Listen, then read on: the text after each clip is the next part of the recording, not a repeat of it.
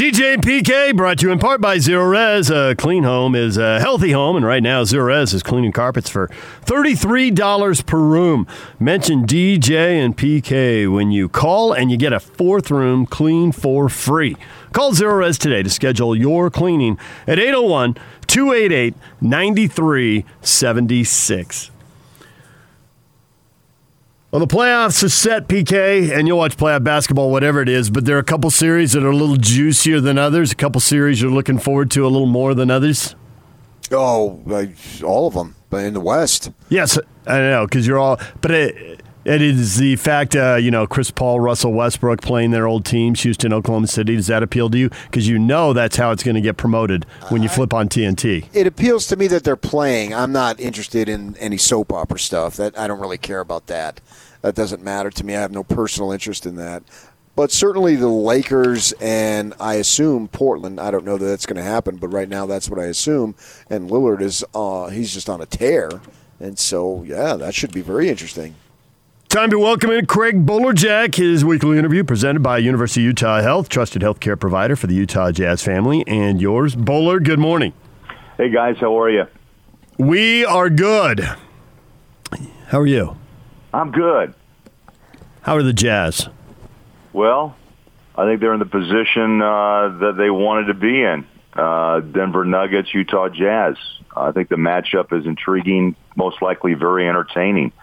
So here we go. Tonight or this afternoon, San Antonio is trying to scrape their way into the 8th spot or a play-in playoff. I'd say that is loaded there with Memphis, Phoenix, and the San Antonio Spurs. And I heard PK just mention, the 8th seed Blazers who've come out of nowhere to be in a great position to be in the postseason.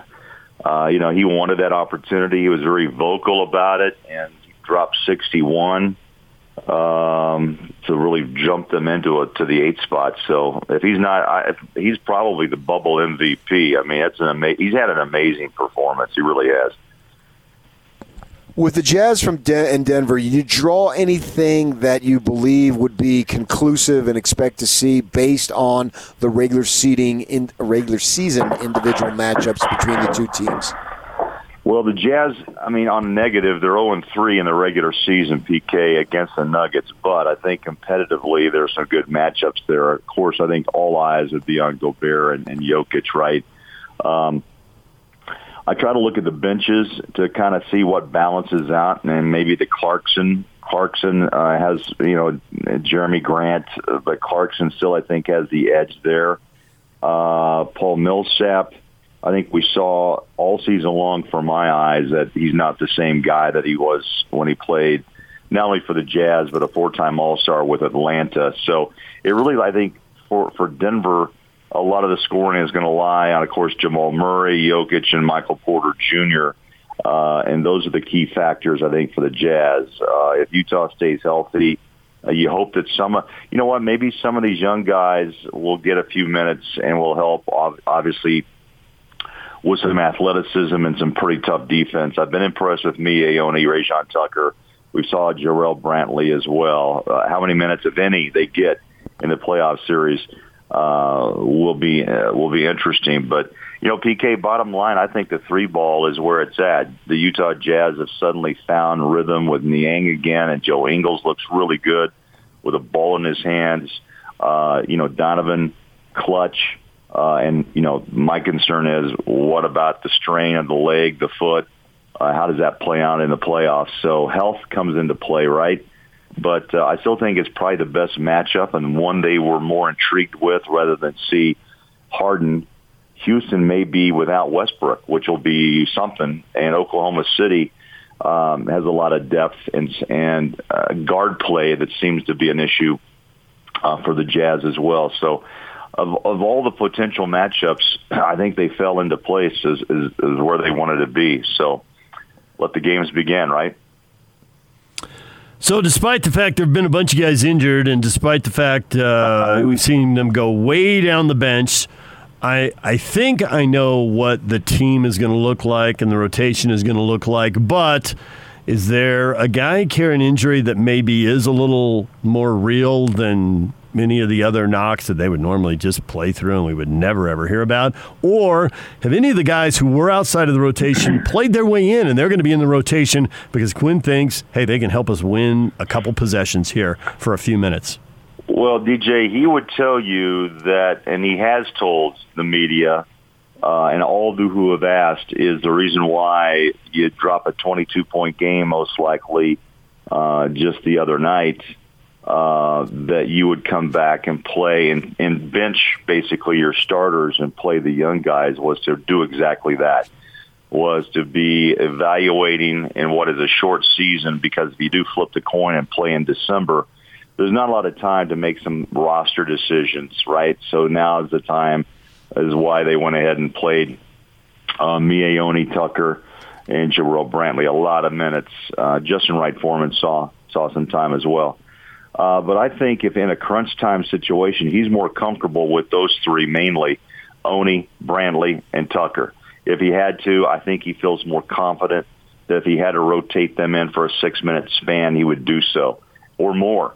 I just think you saw physical, athletic play, still obviously in that growth stage of the NBA, but they got a real taste of what it was like to go up against, quote, NBA players. But I think the rotation is solid. Conley, Mitchell, Gobert, O'Neal, Ingles, with Clarkson being your main sixth man. And then obviously Georges Niang has got to be a major factor in this as well.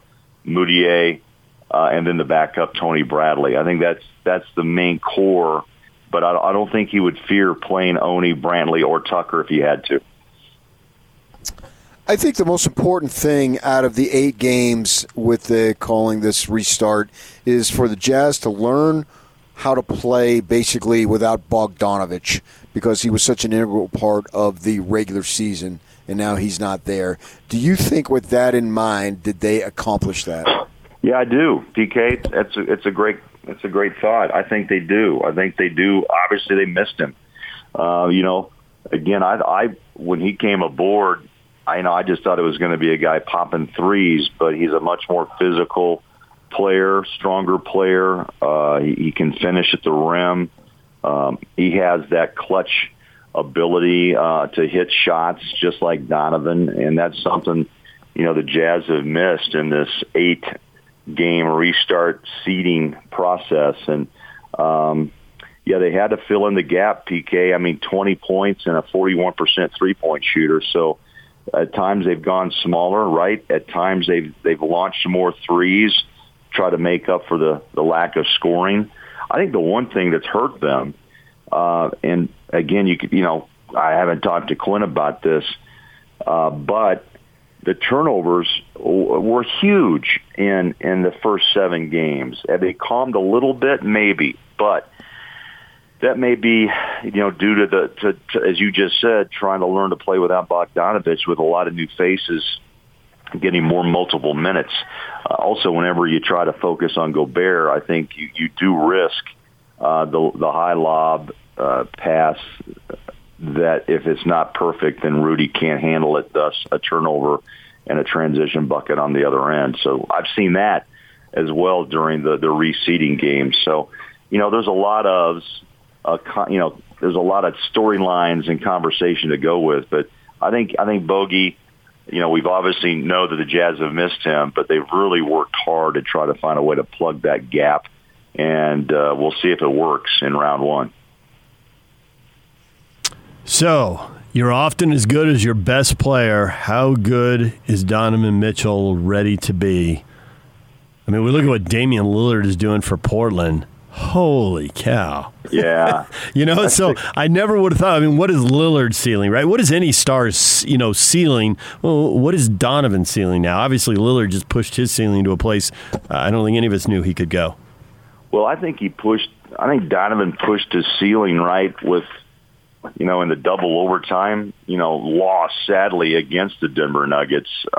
He had 24 points in the fourth quarter and the 2 overtimes, but what was most impressive was he was the clutch guy multiple times to even, force OT and double OT. So, I thought in that game he elevated himself to that next level. People have been, keep wondering, well, maybe he still turns the ball over. He doesn't get his teammates as involved as he should. Well, look, without Bogdanovich, Donovan has to do a lot of things right now, right? I think we all agree with that. And they look to him to do exactly what he did against the Denver Nuggets. I think when he's played, I think he's been pretty solid. Again, what I would like to see Donovan, is be consistent from the first to the fourth quarter, but he has a knack of knowing when it's time.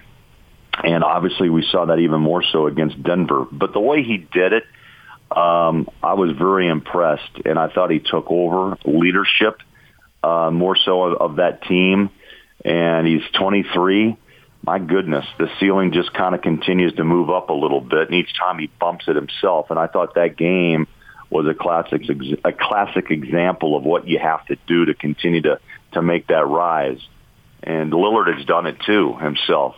I know he's been in quite a session of I can't really say that on radio, but he's been at it personally with Skip Bayless, as you guys probably know, and have had their own sessions of what have you done, really, Damian, is the word that Skip Bayless has told Lillard, because he hasn't, quote, won anything.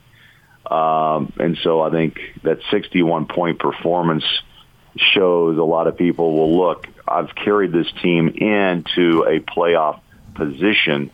And, of course, he made it very clear that he wanted the opportunity to do so, even though he said he wouldn't play if he wouldn't get a play-in game, and the NBA made that happen.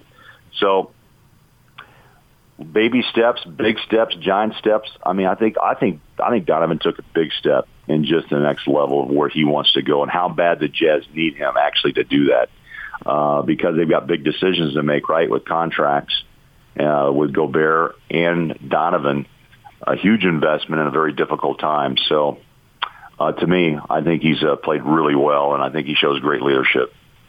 So you're talking about, when you're saying he's played really well and he's shown great leadership, you're just talking about Orlando exclusively?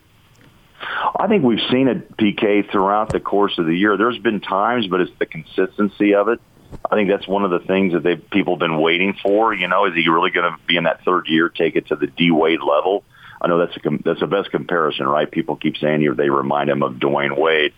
But, again, what I think that's, he's made those steps, but not consistently throughout the season before the shutdown in OKC. I think in the restart, I kind of see a little bit different. I think he's taken on a real role in Black Lives Matters. I really think he's made some decisions to be a leader, not only with the Jazz, but in the NBA. But again, you have to back it up.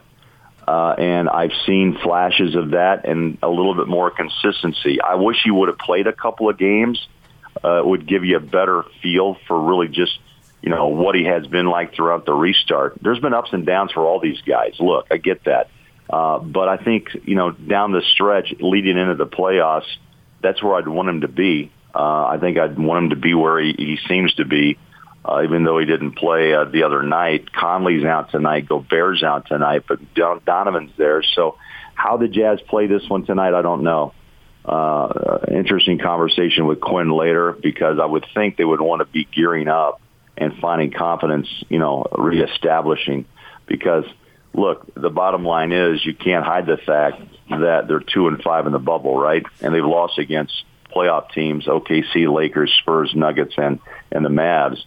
So I would think that this game tonight, hopefully, even though they know they're in the sixth spot, you would want to start tooling and gearing up for confidence that begins next week in round one. But we'll find out. No. Sorry, Bowler. I think they're going to play guys big minutes in the first half, and they do want to win that, absolutely. But at halftime, I think everybody who's in that 7-8 man rotation is sitting down in the second half. And really in the last game, that's what they did, right? They shot the lights out and were up 70-54. Just unbelievable how hot they were from three, and Clarkson had it going. And Niang did play a few minutes, and they had to play somebody else a few minutes just because they who was it? What, in the second half? In the second half. I think it was Clarkson who jumped on the floor for just a small period of time. Yeah. But basically, they said I was thinking Bradley. They had to play Bradley because Ed Davis couldn't play 24 straight minutes. Right. So they played Bradley for a few minutes. But basically, the second half, they just played the young guys and didn't care if they won or lost. That's just not the priority right now. Well, I guess that's my old school mentality, because with your 8th and final seeding game, which runs you into the playoffs, I just kind of wonder, again, I guess that's the confidence of Quinn Snyder, and that's why I do what I do and he does what he does, right? I mean, it's just that with your 8th game, I would think that you want to solidify your rotation. But you make a great point, too. I mean, that's why we'll find out tonight on what direction he wants to go. But also, I get it. He's concerned about injury, and he would be totally, the post game interview would be no fun, and Twitter would blow up in case somebody got hurt in an unnecessary situation. I get that too. Yeah. But it's been an interesting bubble for them. I mean, they've been really kind of been in a lab working out what to do, how to do it, and now they have, I think, the perfect scenario that may work in their advantage too against Denver, because I thought they played the Nuggets extremely well. It shows you also, guys, in that double overtime loss, the importance of Gobert and Jokic, who was held to basically, a bucket in the first half, and then he exploded for, 28? It shows you when Rudy was out just how Jokic can really just handle the paint, from inside out. He's got the ability at the rim and also to take a shot outside. So that'll be an interesting matchup. It really will. The two bigs will be the big focus of the Nuggets and the Jazz. Thanks, Bullard. We appreciate it. All right, guys. Stay safe. See you soon.